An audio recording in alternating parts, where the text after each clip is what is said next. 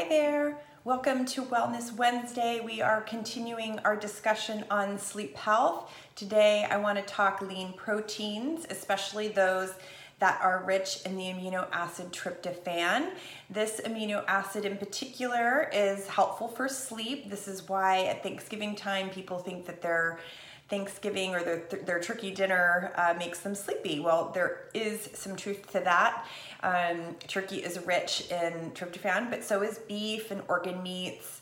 Seafood and eggs and whole milk will also contain good amounts of tryptophan. For those that are looking for plant tryptophan options, consider oats, nuts, and seeds. So I wanted to give you a little tip for those that are interested in trying. After eating, have a nice protein-rich dinner, and then try having a small serving of carbohydrates like applesauce or maybe a couple of crackers shortly before you go to bed. The theory behind this is that carbohydrates can help tryptophan across the blood-brain border for your brain to use. Tryptophan is going to be accompanied by a lot of other amino acids in your food, so it's got a lot of competition.